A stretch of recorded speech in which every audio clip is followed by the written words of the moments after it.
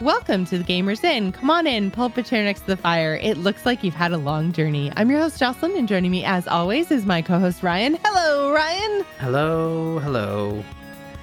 So much news.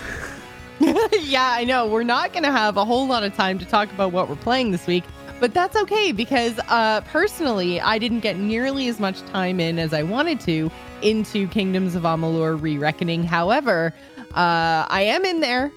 I touched all the systems, I played in all the things, and it was a good kind of refresher course, I think, in Kingdoms of Amalur. So we're going to talk a little bit about that, just our kind of first impressions, and then, oh my God, so much news. This feels like almost like an E3 week or something. You know, like it feels like everybody dropped everything all at once. For so long, we were wondering when Sony and Microsoft were actually going to give us information about when their products were coming and how much they were going to cost. And it was just like dominoes falling. We just got so much stuff this week. So we have lots and lots of stuff to talk about in the news section. So yeah, we're just going to quickly touch on Kingdoms of Amalur Reckoning and what we thought of it. So Ryan, I think you're further along than I am. I've only kind of just started to explore like my first quest hub and stuff after like so playing through the tutorial part, like the kind of like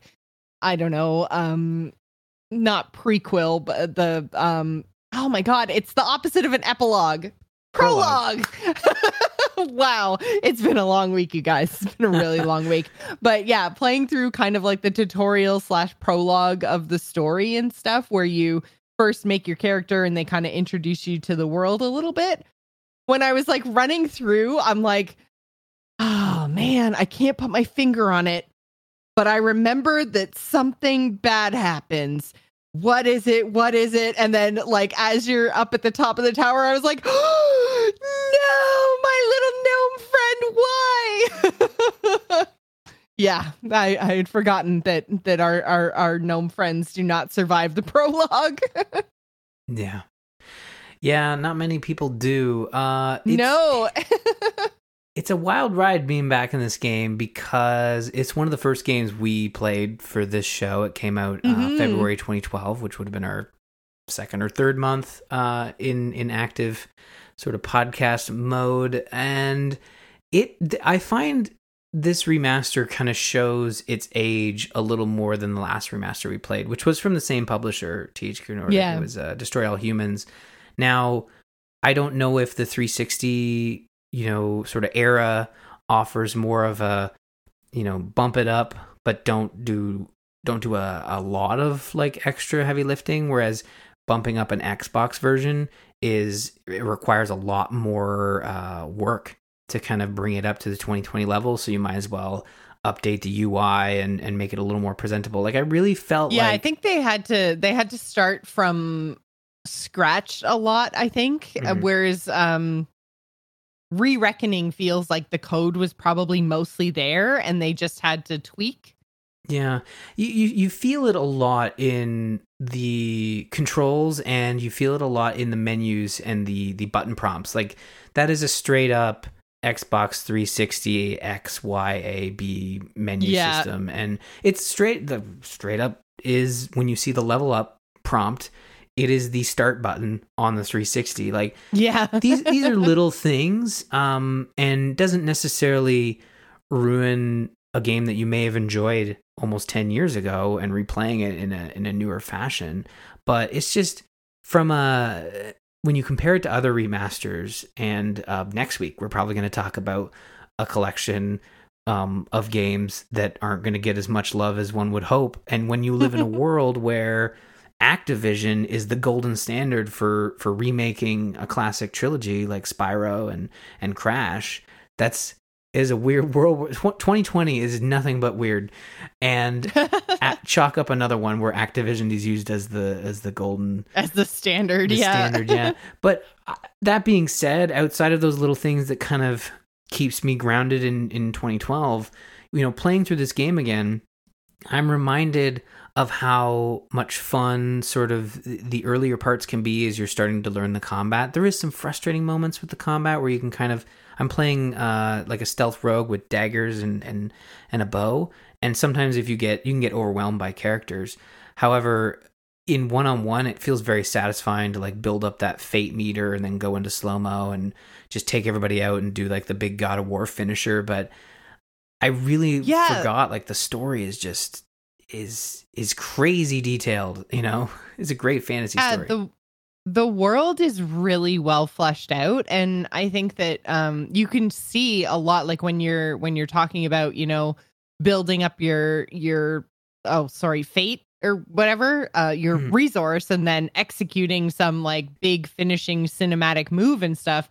Like what I found was I could pinpoint a lot of like the precursors to a lot of the ways that games work now in Kingdoms of Amalur. And I was like, oh yeah, like this was like the first time I remember doing this. And I remember how crazy it was that we got these big cinematic kill moments and stuff. And, you know, it is very dated.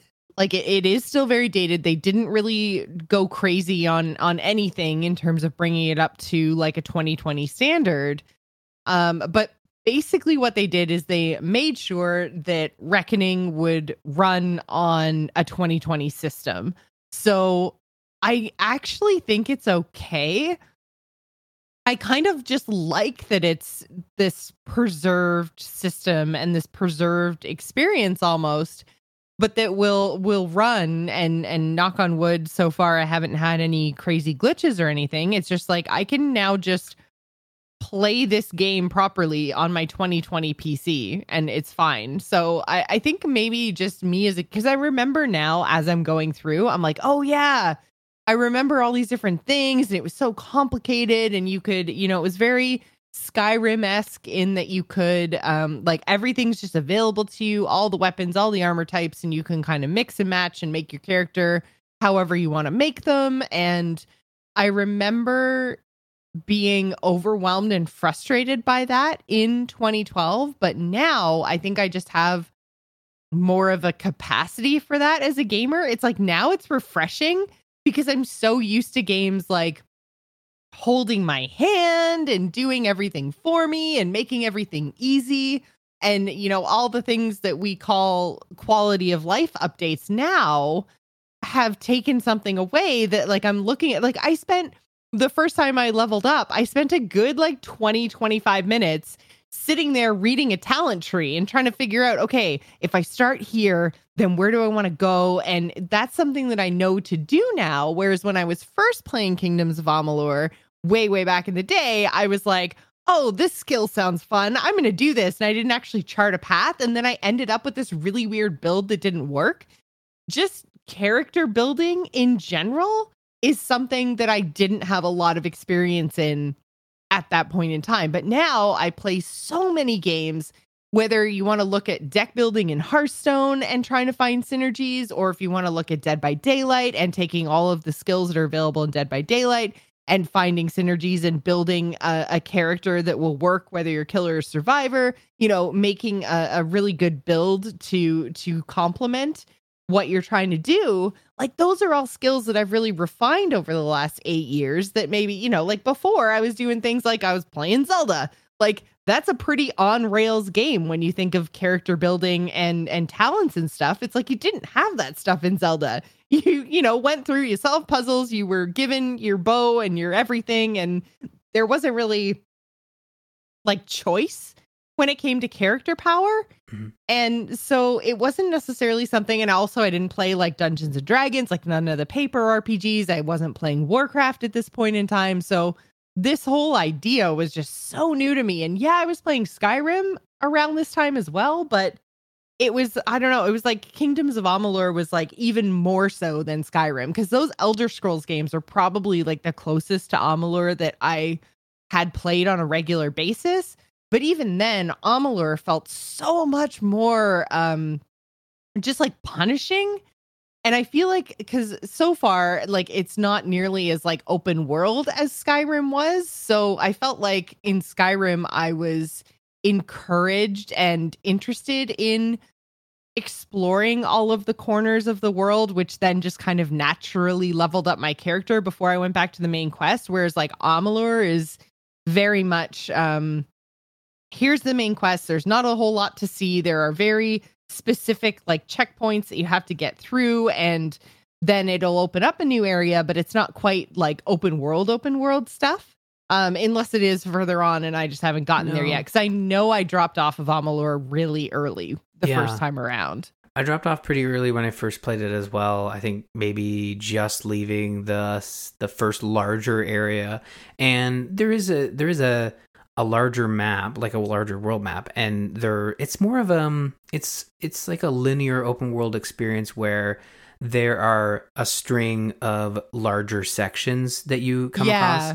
That's been my experience. So you can kind of, it's very much like, it kind of like sets you on a path and then it opens up a little bit, but then you're going to get bottlenecked down to the same like boss and story beat and stuff like that. So you kind of have these little areas of side quests in Amalur, but you're still on your main quest and you're still going one way. Whereas Skyrim was just like, hey, here's this really big world. You can literally wander your way through everything and do whatever you want and try different delves that you come across. Well, they're called delves in ESO, but you know, different dungeons and stuff that you come across, and you can just poke your way around. And if you poke in the wrong spot, then you're just going to get one shot, but you know, you could try. So it was much more like the exploration and the XP gain in Skyrim felt a little bit more off rails and so organic. And I can see now, playing those things side by side, why I gravitated towards Skyrim and fell off of Amalur so quickly. But then the flip side of that is now, you know, the story and the world is so rich, and I like the idea more now of a game because now it seems like different and new and refreshing, even though it's a 2012 thing. But like I said, with all these quality of life changes and stuff, like I like the difficulty and the complexity of Amalur, and the fact that you can't just run around the whole entire world, you know, poking wolves in the face with your daggers and, you know, out leveling the boss that you're supposed to be facing in your main storyline. It's like there's almost like an XP budget in Amalur where they're like, okay, you're in area 1.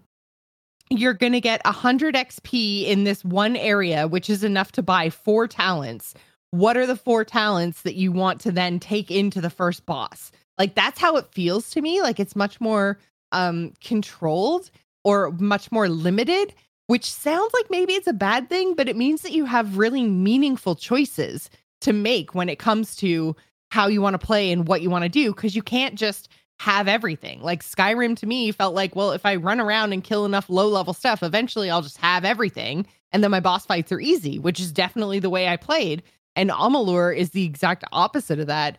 And I appreciate it more as a 2020 gamer than I did as a 2012 gamer. Yeah, it's been a lot of fun to jump back in, and I think it does have that 2012 sort of feel to the combat. I mean, this is a 2012 game. I mean, we shouldn't be sort of sugarcoating it here, but I think with the combat, you do feel as though a sequel to Kingdoms of Amalur, which we should have had thrice by now, but ages and ages ago. But it's been ages of this world, yes, and we have lived without a sequel. It's true. it's and I mean, I don't know if you're making fun of the VO in this game, but it holds up to a certain degree. No, the VO is really good. I have enjoyed it a lot. I feel like there's a lot of voices in Amalur that are very recognizable to me, but I can't quite place them. And I feel like Amalur, in a lot of cases, was probably that voice actor's like first gig.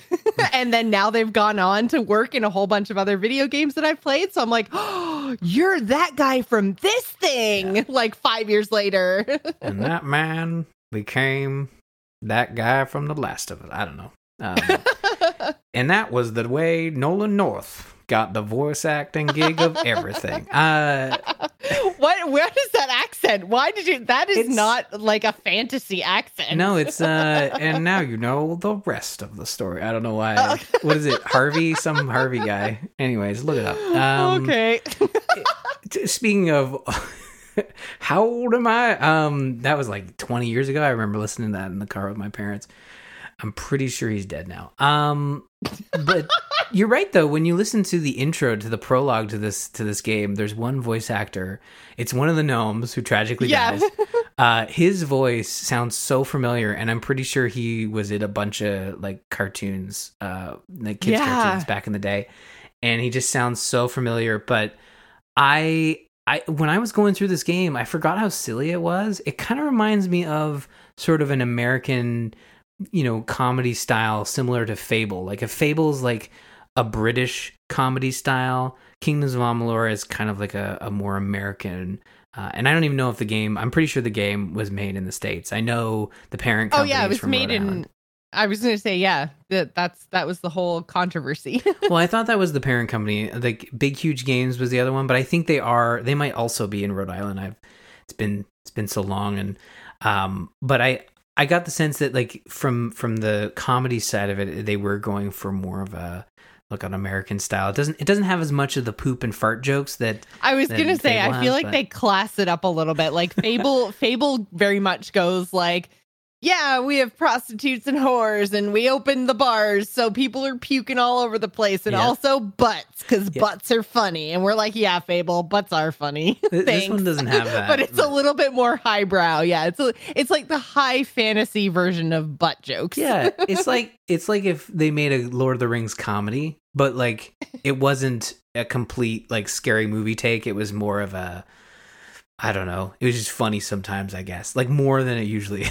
Because Lord of the Rings has got some moments. Ryan's idea of a comedy. It was funny sometimes, I guess. You know what? It's a low bar. Cast Adam Sandler, sell it to Netflix, you're all set. I like the story. It feels like I don't read a lot of fantasy, but obviously I've experienced, a lot of like fantasy stories and movies and video games, but they all have sort of that connecting tissue of old school Lord of the Rings. But this one, Kingdoms of Amalur, obviously has that as well, but it feels like they've presented a new take on it where the elves are very much in your face about how you're gonna die, and the whole story, the whole world about this game is every mortal, the second you're born, everybody, like, your life is laid out for you, right? And they rub that in your face like pretty much early on, until they discover that, oh wait, you don't have a fate, and you running around this world is just creating chaos because you were supposed to die. And I love that take on it, because as you progress through the game and you get to more of these story moments, there are moments where you do something just through gameplay, and I don't think it's a dynamic system. I think it's just the story going here. But you do something, and the guy's like, "Oh, well, I was supposed to die there, and now I'm not. So you being here has already changed stuff drastically. So I'm a little freaked out right now, because he was all prepared to die, because that's his job. He's a fate weaver. He's supposed to know everything. But I really like the story they were laying down, and I'm really bummed that I did bounce off of it so long ago, because I remember the specific moment. I had walked off the path trying to do more of the main quest before we recorded a show to talk about it. And if you try to follow just the main quest, it's going to lead you into areas that you're not prepared for. And the game doesn't surface that information to you. You're in the wrong area because someone takes a bite out of you and you die. It's not saying you're too high level for this. You just die. So when you die, there's no way I can do this without bashing my head against a wall. I need to go back, do some quests, then try again. Unless I'm missing something and that information is surfaced to the player, and it's totally not. And that's what I mean. Like, things that we think of as like quality of life things now very much like dumb it down for the player in a lot of cases. And so I feel like Amalur doesn't do that. And again, like back in the day when we played this, I had the exact same experience, except it wasn't with like it was the Mass Effect 3 problem, right? So for me, it wasn't like that I had wandered into the wrong area. It's that I got to the first boss fight without doing basically like any side quests, and I was just bashing my head against it, and I had gotten it down to, like 20% or so. And I was like, oh my God, this is so hard. I can't do it. I don't understand. Like I played it the same boss fight over and over and over again for a few hours. And then because, again, we were recording the show and I was supposed to give thoughts on it. So I was like, I just want to get this boss down. I want to move on and I want to see things. And, everyone's telling me the world's ending and all the rest of it, which is the Mass Effect 3 problem. Oh my God, the world's ending, but do this side quest. And I was like, I didn't want to do a side quest. I was really enjoying the story that you were telling me in the main quest. And then now all of a sudden I've hit this wall that I can't get past. And that's where I stopped playing. And I totally agree with you. It's so unfortunate because this game has such a good story and good lore, and the combat isn't terrible. Like, and again, especially now, I have a much more, I just have a different opinion and I have a lot more experience. And I feel like this is a much better game than I originally gave it credit for being. And like you mentioned the voice acting and stuff, there's so much of it in this game and it's so good. Mm-hmm. So yeah, I'm really looking forward. I think I will play this all the way through now that I, again, have a different understanding and everything else. And I'll play some of the side quests and I'll help the little guy and I'll realize the world's not ending and I'm not actually on a timer. Yeah, and we'll see how it goes. From a story perspective, is the world ending? I'm kind of trying. I'm having a hard time, like, kind of understanding, like, the moment to moment story stuff. That's all great, and the flavor text and everything they have in there that they've built out this world. It's really great, but I may have missed or may have glossed over, like, what are we doing? Like, I know that we've been resurrected. I think that I think that, like, cause again, like I say, it was like the first major boss fight. So not the like little mini troll boss in the tower in the prologue. It was like the first major boss fight. And I feel like you're still at that point cause you are the proof that the soul thing worked. So you have to get to somebody. And you're trying to get there before you're discovered by the evil elf guys and whatever. And there's a boss between you and your goal. And to me, it felt like, okay, I need to get there. I can't die. I need to get there. That's it felt very much like the big story beat. The way that it was presented is like basically the kicking off point for the rest of your journey was like, first you have to make it to, like, let's just say the king. I can't remember exactly who it is, but you had to make it to the king to prove that the gnome experiment in the tower was a success and like mortals can be brought back to life and blah blah blah blah blah. And so I really had this feeling of urgency of like, I have to get to the king. I want to kick off the rest of Reckoning and see what kind of story they're telling. And whether that was, actually the way the rest of the game played out or not, I never found out because I hit this boss wall and just stopped playing. So, but that at least was the piece of the story that made me feel like I had to keep, going. And I didn't want to go back and do stupid little things because I was like, why am I hanging out here? Like, they just collapsed the tower behind me. Like, I gotta go. Yeah. They're going to find me and kill me for good this time. Oh, don't worry. Those jagged rocks, they fell in the opening. It's going to take them eons to get out. Or they're crushed. So it's totally fine if I go help the chickens. This time I know that. So I'm looking forward to getting into more into Amalur and seeing what that story has in store. And I'm hoping as well that this game has done well enough for the new owners of the IP to actually do something with it, because they got all the stuff. I think we were talking about this when we first started talking about KOA Re-Reckoning, is that all of the assets for the MMO that they were building, that all came along with Kingdoms of Amalur. So hopefully they'll do something with that after this remaster that will be like a 2020 type version. Yeah. Well, we are getting the expansion in 2021. Yeah, but I mean like a whole new game, whatever genre they decide to go for. Yes. I would love to see even just a Kingdoms of Amalur 2 or Reckoning,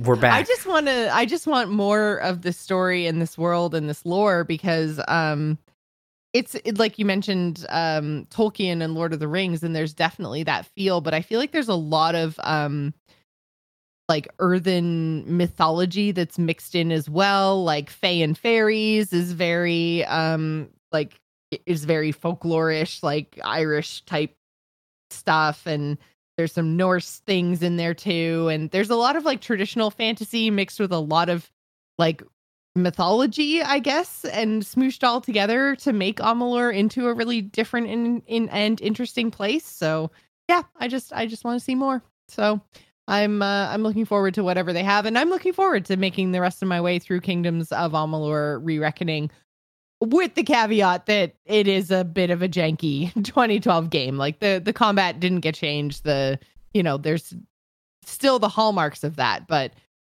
I think that if you can get past that, this is 100% worth playing. It's very well written. It really, really is. Yeah, I think we're, in comparison to Destroy All Humans and Kingdoms of Amalur, you're looking at what was a complex game on mid-cycle for the 360.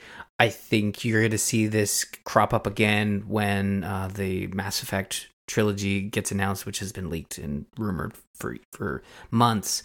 You're going to experience the same thing when you go back to those games, and they still carry that 360 weight. A very complex game from that generation that would require a lot of work to change something that isn't necessarily broken, just feels dated, right? But that comes with the territory of playing a remake, not a remaster, where I think when you look at Destroy All Humans, where you're looking at what was a simpler product from the Xbox generation, they had to do a lot of work to bump it up, and with that, it brought the game up to a whole new level. And maybe that one's more of a remake as opposed to a remaster, because again, it is 2 generations ago. But I think that's the core issue with these remasters from just a generation ago, especially when we're on the tail end of this current generation. Like you're noticing, like not enough work is, it doesn't warrant the effort to go in and change a bunch of stuff when it's just a generation old. But they do enough here, I think, that really presents and allows you to play this game with up-res graphics. The graphics look great. Again, like a good remake or a good remaster is when you play a game and think, oh yeah, this is exactly what it looked like. But it isn't. It's bumped up. It's just, it's how your mind remembers. I thought the environments I thought were really well done. The characters were, but the environments I thought looked really good, and I was like, "There's no way they looked like this in 2012." No. Yeah, I think it all looks really good. Like they've polished it up. But yeah, the characters, some of the faces, but even then, like it is a remaster, and I think they, from a graphic standpoint and from a music and sound standpoint, like they really bumped it up in a really sweet way. But there's just some stuff that does lag behind, like some of the controls and the UI and stuff that is stuck in. Oh man, the camera shake whenever like big rocks would fall in the tutorial. I was like, oh man, it was jarring, and it was like, you could like see your character, like there was like no like motion blur or anything. So it was just like your character's like over on the right and then in the middle and then on the left. And I was like, wow, that is some jank. Yeah. but from that generation. Yeah. It was good at the time, I'm sure. Yeah. And I think there's like a move. So with daggers, there's a move where if you hold down the X button, you'll like charge up like a dashing sort of between, like you'll dash up to 5 times. And sometimes it will give you like this weird camera flash, and it'll just turn the screen white. And it's like, again, back in the day, that was the way of displaying an intense effect. Or maybe it's just the way the character crosses the camera. But there are points of the game, there's not enough of it that shine or that stands out as something that hasn't aged well. There's more here that there's more good than bad. There's more good than bad. Yes, for sure. I agree. if you guys like the content that we produce, head on over to patreon.com/thegamersin to support the show. We are currently looking for our October patron. So if you'd like to support the Gamers In, again, that's patreon.com/thegamersin. That brings us to our news segment this week. And we have so much next-gen console stuff to talk about. So we had Microsoft and Sony both come out and do big presentations that gave us the thing that we were most interested in, which, let's be honest, was a price. So Xbox Series X is going to be $499 US or $599 Canadian with a launch date of November 10th. And then the PlayStation came out and said that they also are, they're in actually, like, well, depends which edition you go with. Mm-hmm. They're either cheaper or more expensive, depending on the edition. So the digital only edition is 500 Canadian, and the Blu-ray edition, so the one that has the disc drive on it, is going to be $630 Canadian. So they're kind of like matching and beating the Xbox price, or I guess, well, beating. Wait, hang on. They're slightly over if you want the disc drive, and they're under if you don't want the disc drive, if you want the digital only version. So yeah. It's kind of wild when you look at this. Like, if you look at what is a traditional console launch, the Xbox Series X and the traditional disc version of the PS5 is what you would normally get, which are priced at the $599 Canadian and the $629 Canadian. But then again, if you look at the American prices, they're the same. They're $499 US dollars each. And that is what we would normally get. So they are on even playing field. They're launching around the same time. PlayStation's November 12th in 8 regions, 19th the rest of the world. I think Microsoft is November 10th across the board.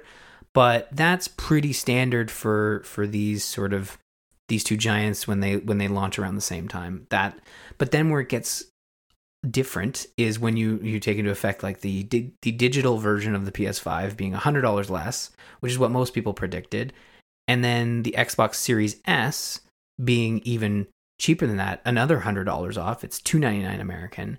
That doesn't have a disc drive as well, but plays all Xbox Series games only at 1440p. And there's been a lot of like back and forth on what the Xbox Series S is capable of, in the sense that they'll only run Xbox One S versions of backwards compatible games. Right.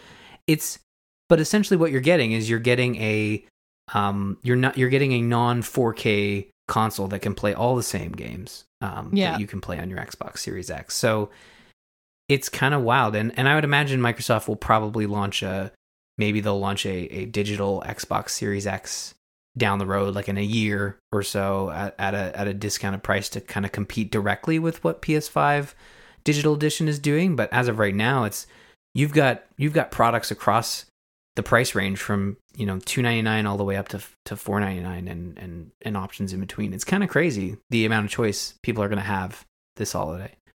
Yeah, and so I wanted to talk a little bit about the PlayStation versions, because I was a little bit surprised. I know obviously that people who pay much more attention than me and know a lot more than me and are, inside the industry and watching this stuff a whole lot closer than I am, maybe saw this coming. But I was really hoping that either the digital edition would be the same price or maybe even more than the disc edition, because I was thinking that, everything in it, like hard drive wise, was just going to be absolutely huge to support the fact that you can't use discs. The only way to do things is to download them and store them on your hard drive. So I wanted them to keep the pricing the same and then be like, oh, but you have a gajillion storage units. That was my hope. And this is where, because it seems like the digital version's like the cheapo version. it's definitely they've discounted it, but really what Sony's looking at here is like, okay, they knock $100 off the price, but forcing you the consumer to purchase all of your games either directly from Sony or to buy the code cards from EB Games. I don't know what cut EB Games gets from selling those code cards. I would imagine next to nothing in comparison to the markup they can get from a used game. But Sony they're happily giving you $100 off for getting more money from you in the long run through purchasing all your games digitally. Not to mention, storage expansions. Like, Microsoft has come right out and shown that their storage expansions are proprietary. You're going to have to purchase these expansion cards that come from, I think they're 1 to 2 terabytes at launch. I think I don't know how much they're going to cost. I don't know if they've announced the price, but Sony has said proprietary. I don't know why that was so hard for me to say, but that is always bad for price. Like, Apple is a perfect example of that. Those stupid freaking headphones that I had to buy to go into my iPhone were $80 for like no name nothings because they had the Apple connector on them instead of a normal like earbud headphone jack. Like, I've got so many sets of earbuds. Huh? The adapter wouldn't. Do they make those? I looked for Apple stuff everywhere without, actually leaving my house because, COVID reasons. But I was just like, everything I looked for was like, no, you have to buy Apple headphones. I was like, okay. Oh. I think there's an adapter, but the Apple website does not advertise that they have an adapter. No, why would they? They want you to buy their. Although I'll say this. If you like the Apple this is off track, but if you like the Apple headphones, you have to look at AirPods because, again, wireless earbuds change everything. I know it's expensive. Those are $1 billion. I looked at those because I was like, okay, yeah, no, false. That thing costs as much as a television, and they're earbuds. They're stupid. Aren't they like $100? Like, what kind of TVs No, they're are not. you buying? They're $329. Oh, well, the pros are. Like, you got to go to the pro. Why do you go get the cheapy versions. The other ones are like $275. Like, really? That's expensive. Yeah, okay. I know. Well, I bought them a while ago. I use them every day. I mean, ask Ashley. She'll tell you how annoying it is. It's like, why aren't you answering me? And then I turn my head. It's like, oh, you got one of those shitty things in your ears. Yeah, they're $1 gajillion. Anyways, my point is not whether Apple products are worth the money or not. My point is that Apple products are expensive because they're Apple only. They're proprietary. They've got their own plugs. They've got their own whatever. And that's never good for the consumer because Xbox now can charge whatever the heck they want for that storage, as opposed to like me being able to go over to Best Buy or, order online from Best Buy and, get like I don't even know, like a Seagate or a Western Digital or anybody else who makes storage. Well, it's funny you mention that because the expansion passes or the expansion, units are made by Seagate. And so, but you're right. They're proprietary in the sense of the technology, the way they're built and the way they connect to the system. So, but this is the crux of these new systems and the way they're able to, tote instant loading in multiple games, seamless switching, is that and how they're able to keep the price down too, right? Like the way that they get their money back from the consoles, like you mentioned, the games and the digital only and the having to deal directly with Sony. Mm-hmm. But the other piece of that is the accessories, is all the things that goes along with it. They can offer the console at either cost or even potentially a loss because of all the money they're going to make off of you in the intervening years. Like, they just want that console in your house so that you're buying their games, you're buying their controllers, you're buying their hard drives when you have to because their hard drive that came with the console is not big enough. Like, all of that is money over time, and that's what they're investing in when they give you these basically at-cost consoles. Yeah. Well, and I mean, what Microsoft is doing is they're saying, like, here's the way you can expand your storage. Sony, from what I understand, it was way back in February when they did the tech deep dive, is they said because this hard drive, that's the equipment that's in the PS5, is so custom, you'll be able to replace the drive, but they haven't even. I think they were saying something like, well, there aren't drives that can replace the drive in here that are affordable, that have higher capacity, that we've tested. They're not available yet, and if they are, they're super expensive. So I think Sony is still putting together that support dock if you want to go above 1 terabyte. And I think they said, again, like, this is months old, so people can correct me, I think you can plug in a USB 3 hard drive, but you have to, whatever game you're playing has to run off of the specific hardware on the PS5 unit. So plugging one in, you can do it to expand your space, but you're going to be putting PS4 and media stuff in there, maybe apps. I don't know if the apps will run off there, but that's not the concern. The concern is the games. Yeah. Yeah. So I mean, for me, 1 terabyte, like that's pretty good. Seems. Oh my God! I was going to say the exact opposite. For a launch console, it's okay. So small. It is small. So okay, I went and bought a new 1 terabyte drive, like a solid state hard drive to run my PC games off of. And I have about 10 games installed on Steam, and I only have 200 gigs left on my hard drive. So it's 80% full with like 10 Steam games. So I've got, hang on, I can list them off for you. It's Dead by Daylight for surezies, obviously. For sure. So you gotta get that Dead by loaded. Daylight. Yeah, Dead by Daylight, Depth, Frostpunk, 3 Jackbox bundles, Layers of Fear, Overcooked 2, Raft. So lots and lots and lots of indie stuff in here. Yeah. Then I have Civ 6, Sea of Thieves, the beta insider build, and Subnautica. And Among Us. Sorry, I just downloaded and installed Among Us. And that's taking up 800 gigabytes? Taking up, no. Yeah, that's like, yeah. And Beholder 2, Council. So I have a couple of others, Don't Starve. Like, but I'm not talking, I don't have like big, huge open world, a whole bunch of things. Like I have games on it, but nothing like crazy. The vast majority, I would say 90% of my Steam library. Oh, I have Horizon Zero Dawn on there now too. Yeah, that would do it. And Kingdoms. So, but the vast majority of my Steam, KOA, the vast majority of my Steam library, like 90 to 95% of my Steam library is just not installed. And like I just don't have storage space for it anymore. So 1 terabyte is, you're going to get to the point where you are constantly uninstalling and reinstalling games, which is fine if you have unlimited internet. If you've got any kind of cap on your internet, which I don't know if people still have that. I know we pay for unlimited internet, but we also pay through the nose for it. But if you don't have unlimited internet, then this is going to start to be a very real problem really quickly.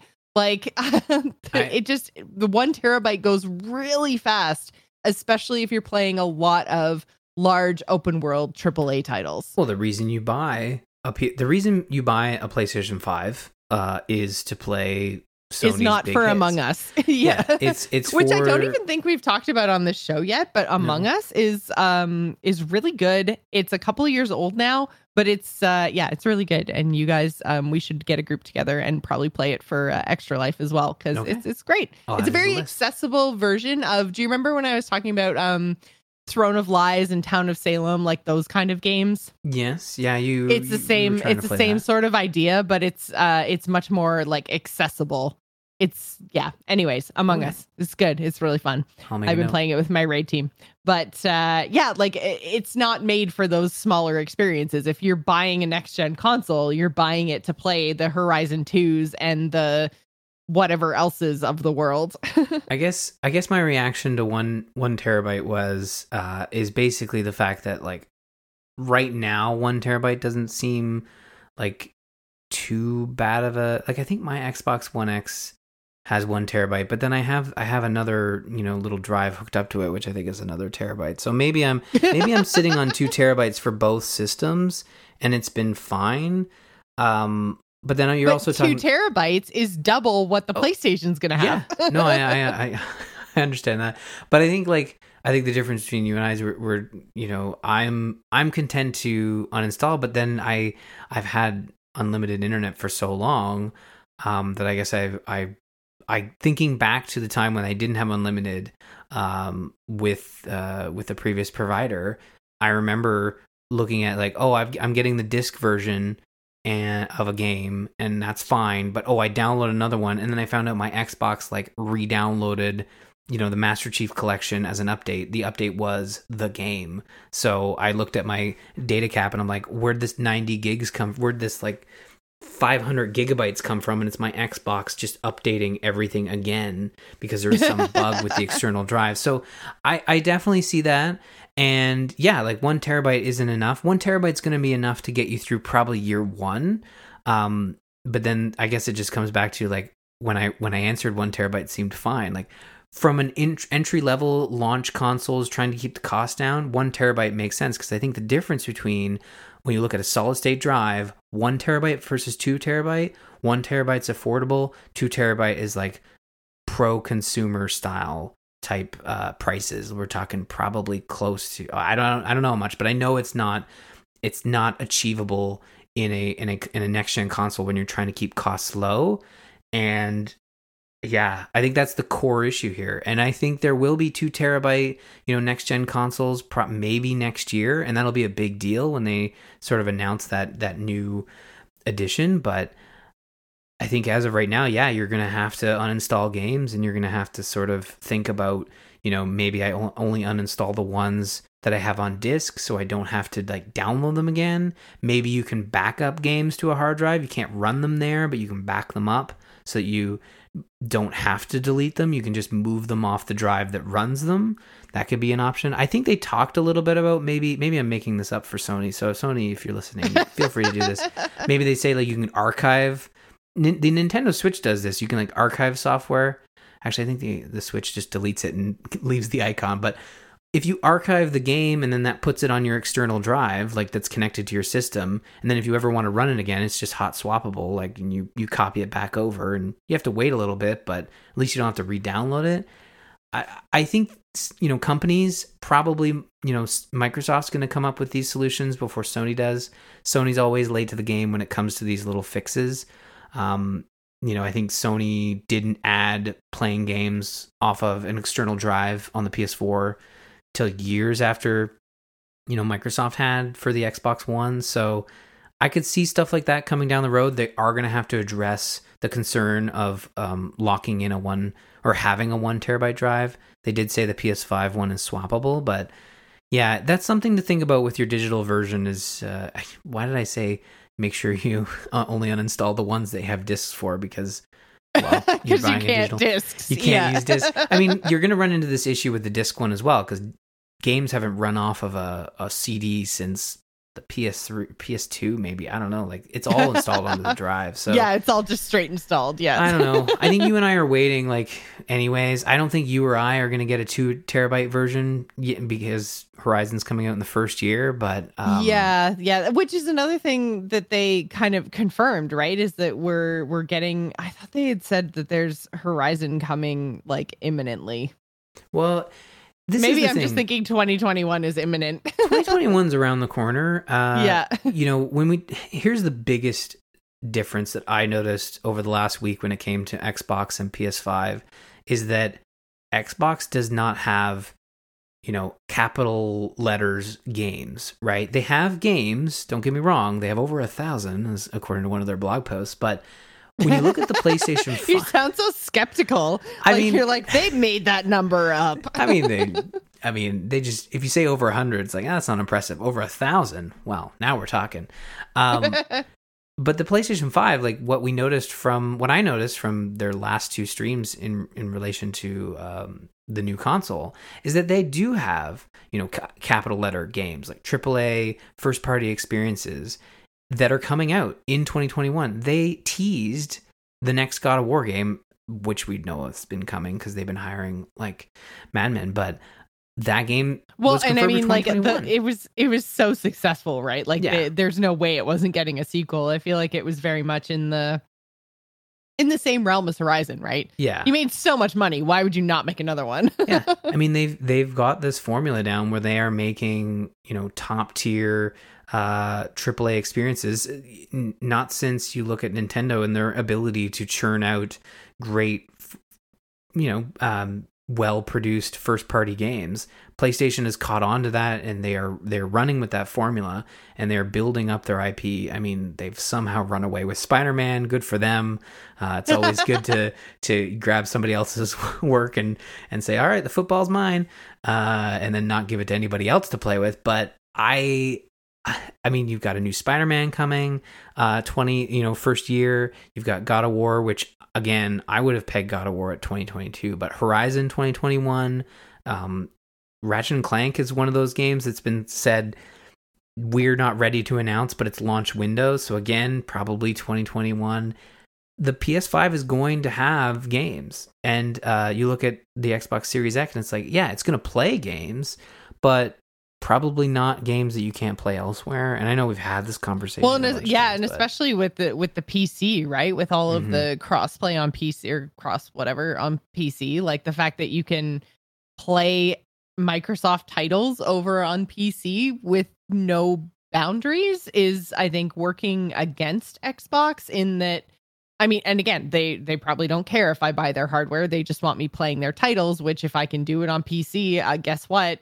That's a Microsoft thing too. So, yeah, they've got you already. They've right? got me no matter what. Yeah, exactly. So I think that's why they're not necessarily as concerned about, offering stuff up on PC, because as long as you're buying their games, they really don't care.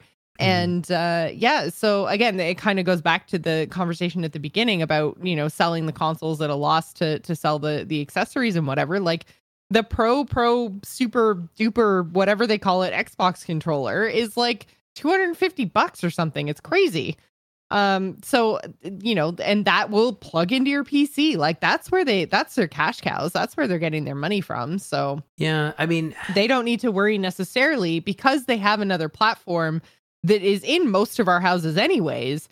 They don't need to worry necessarily so much about making a console. They're still making a console for people who can't or afford a gaming PC or don't have a gaming PC or whatever, that want those next gen experiences, those 4K big effects, lots of dust and dirt and particles and stuff. Like, if you want those experiences but you don't have a PC, they're giving you a way to get that, but they're not focused on selling their hardware necessarily as much as PlayStation needs to be. So yeah, they're very, like, Microsoft's very focused on offering you consumers options, and one of those options being Xbox All Access, which was a fairly attractive deal in the States where you could pay a monthly fee. It was essentially like a credit line that you took out with whatever company they were working with, and you got the console and you paid a monthly fee. It was like, I think the Xbox Series X is $35 US.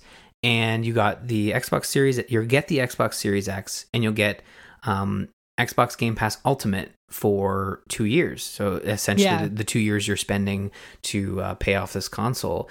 And they've expanded that to more countries, including Canada. And I'm kind of looking at that and I'm like, okay, Game Pass I've had for the last year. There's always at least one game, whether it be an indie or a full price first party game that I'm playing. I mean, Xbox is going to have games eventually.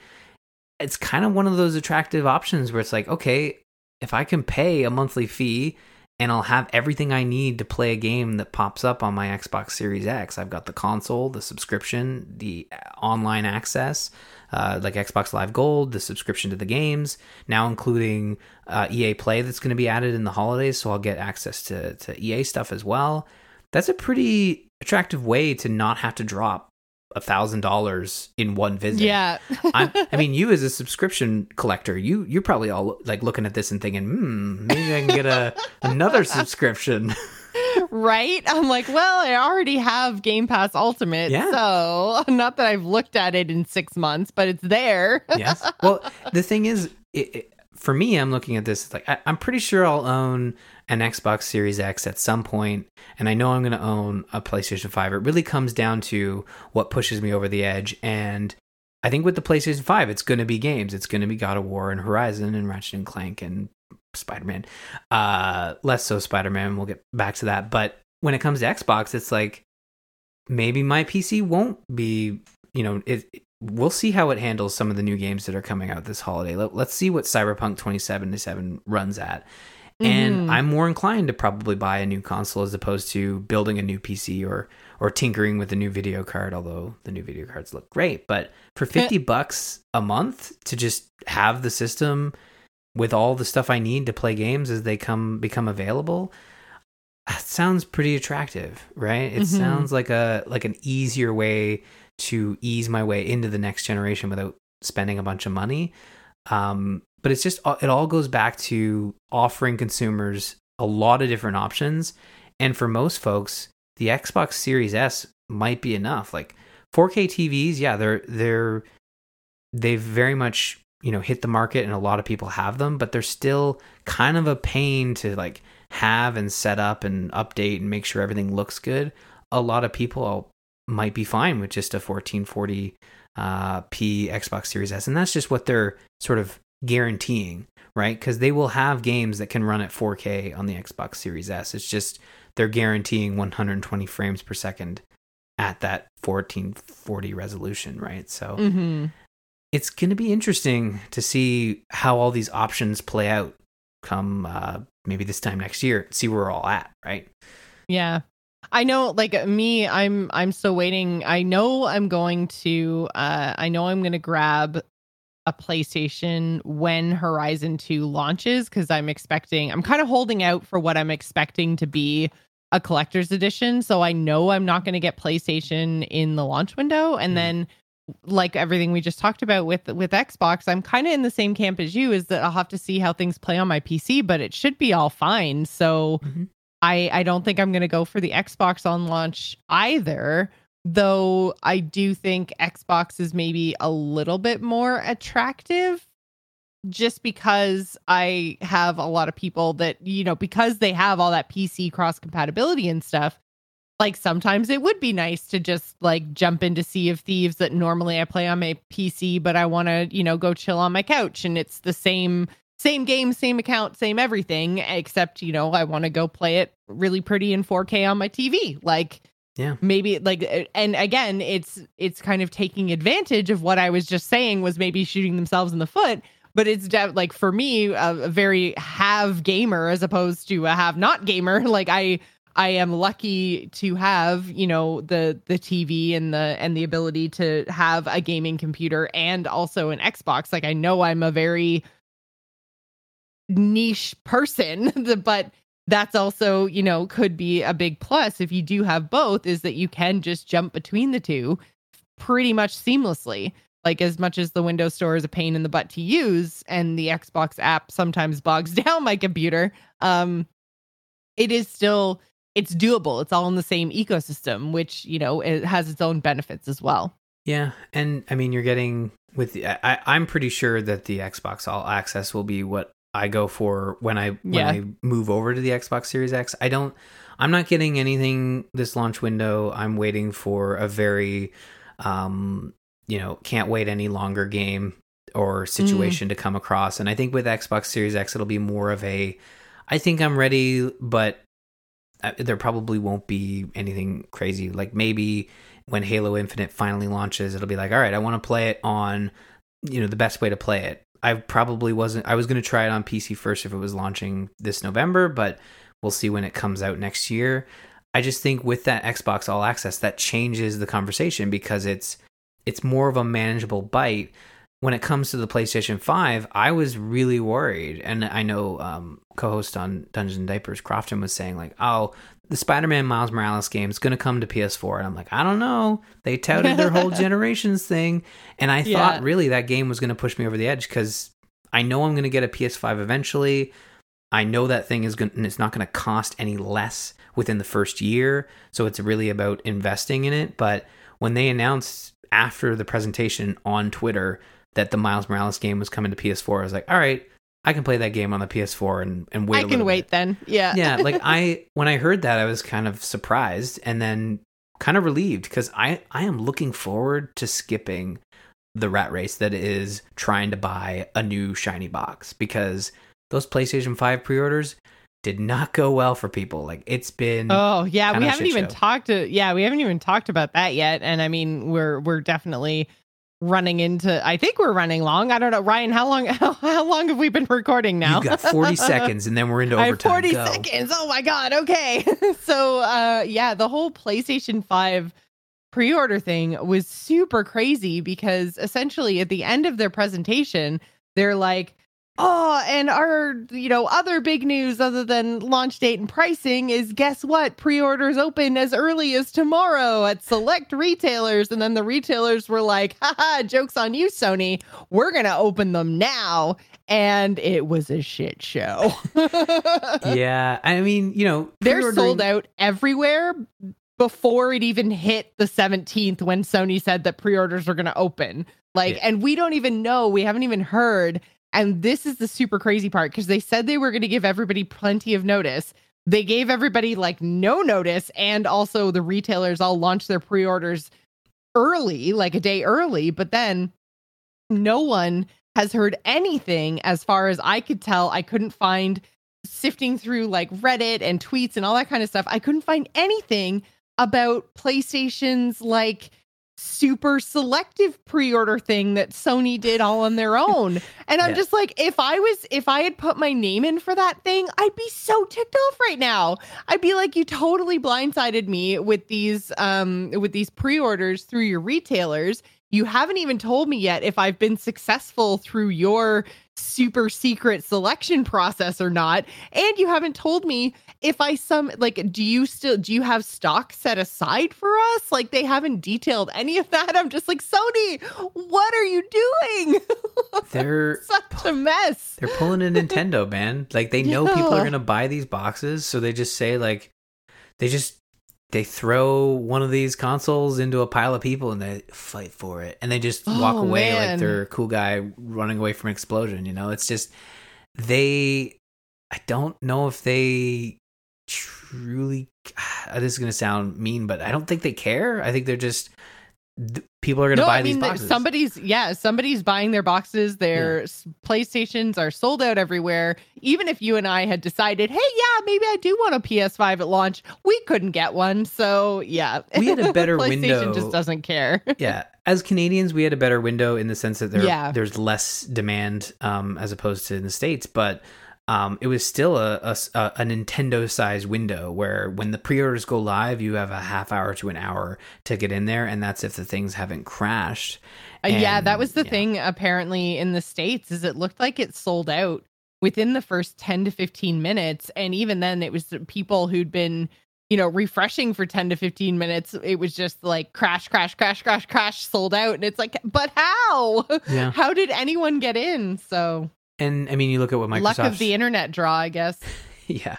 I mean, you see what Microsoft's doing with their pre-orders, and they're saying we're launching on this date, we're launching at this time, you'll be able to go to these retailers. They've been very forward about their plans, and I wonder if PlayStation's looking at that and it's all right, as long as we get out before the 22nd, which is Microsoft's date, then we can kind of eat up that press window. But it's I don't know. Did you really get what you were looking for? Yeah, people bought the boxes, but kind of left a sour taste in people's mouths. But a year from now, this whole conversation about pre-orders will fall behind, and we'll be looking at these things on shelves, and you'll get out of that launch window when you'll be able to walk into a store and pick one up.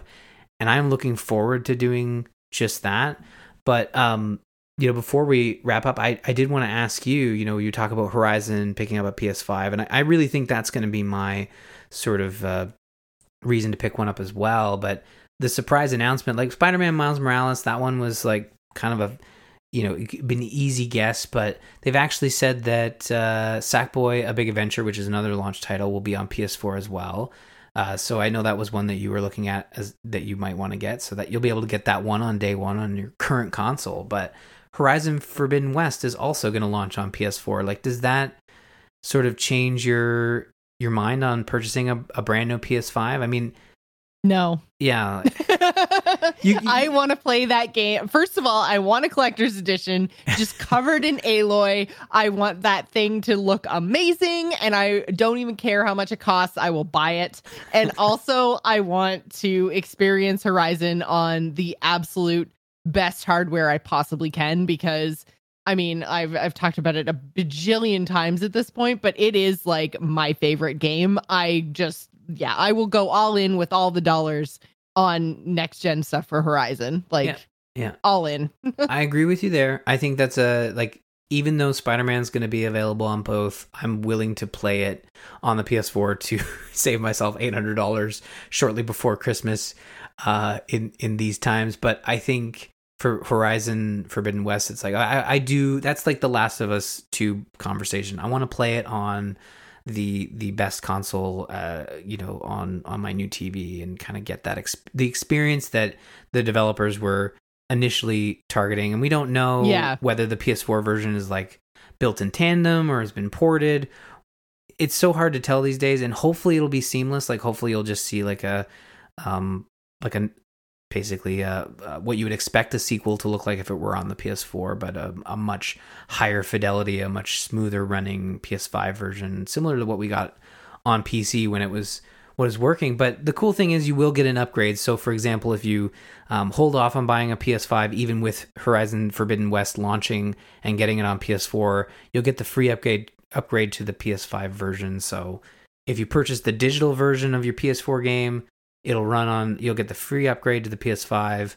But if you buy the disc version, you have to make sure you buy the PS5 with the disc drive, which makes sense, right? You need to authenticate the game, the purchase, actually owning it.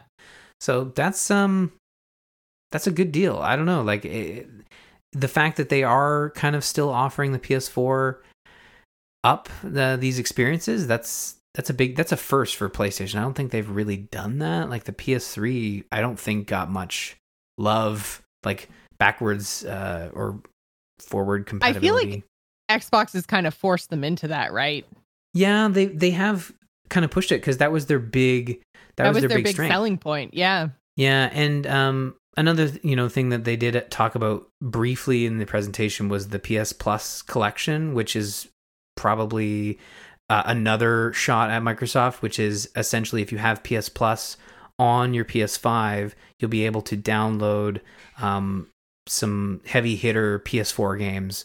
So God of War was one of them. Last of Us Remastered. Basically a lot of PS4 games that came out pre 2019 and before. So not Ghost of Tsushima, not Last of Us Part 2, but you had God of War in there, Bloodborne, like some Uncharted 4, and you'll be able to play those on your PS5 with PlayStation Plus at no additional cost. So again, looking at the Series X launching with thousands of games, it's kind of like, wow, the PS5 is launching with tens of great games. So exactly. It's like it's the quality versus quantity argument, right? Like PlayStation might only have 10 to 15 titles, but if they're all super solid and triple A's and worth the price and everything else worth, then you might have 1,000 games, but if I'm only going to play 2 of them, then what do I care that there's 998 more? It's a very kind of Apple curated approach. The kids have Android tablets for their schoolwork, and it's like, oh, I got to download this specific app. You look for it in the App Store, like I think it was Netflix, because they're going to be doing a trip. And you search Netflix on the App Store, it's like, oh, Netflix pops up, and that's all that pops up. You search it on the Android store, it's like, yeah, Netflix pops up, but there's all these other like Netflix phony apps, and it's like, oh my gosh, you're right, quality versus quantity, and it's really going to come down to, I don't know, it'll be really interesting to see how everything plays out, and obviously they're both going to have great holidays. That first initial rush, it always goes, I think, really well, but the 6-month tail on that, like I just don't know how Microsoft's going to be able to directly compete with some of these titles that are coming out in 2021 from Sony. Mm-hmm. Well, maybe we will get more information in the intervening weeks between now and November 10th and 12th. But I mean, that's basically everything we got from them in a nutshell this week. So links will be in our show notes if you want to go check it out. You can go to gamersinpodcast.com. You can also join the conversation over in our Discord. That is bit.ly/TGI Discord. Or you can follow us on Twitter. You can find me, Jocelyn at Joss Plays. Ryan is at R. Murphy. And don't forget to follow the show at The Gamers Inn. Thanks for staying at The Gamers Inn. Remember, tune in next week. Bye, everybody. Bye, everyone.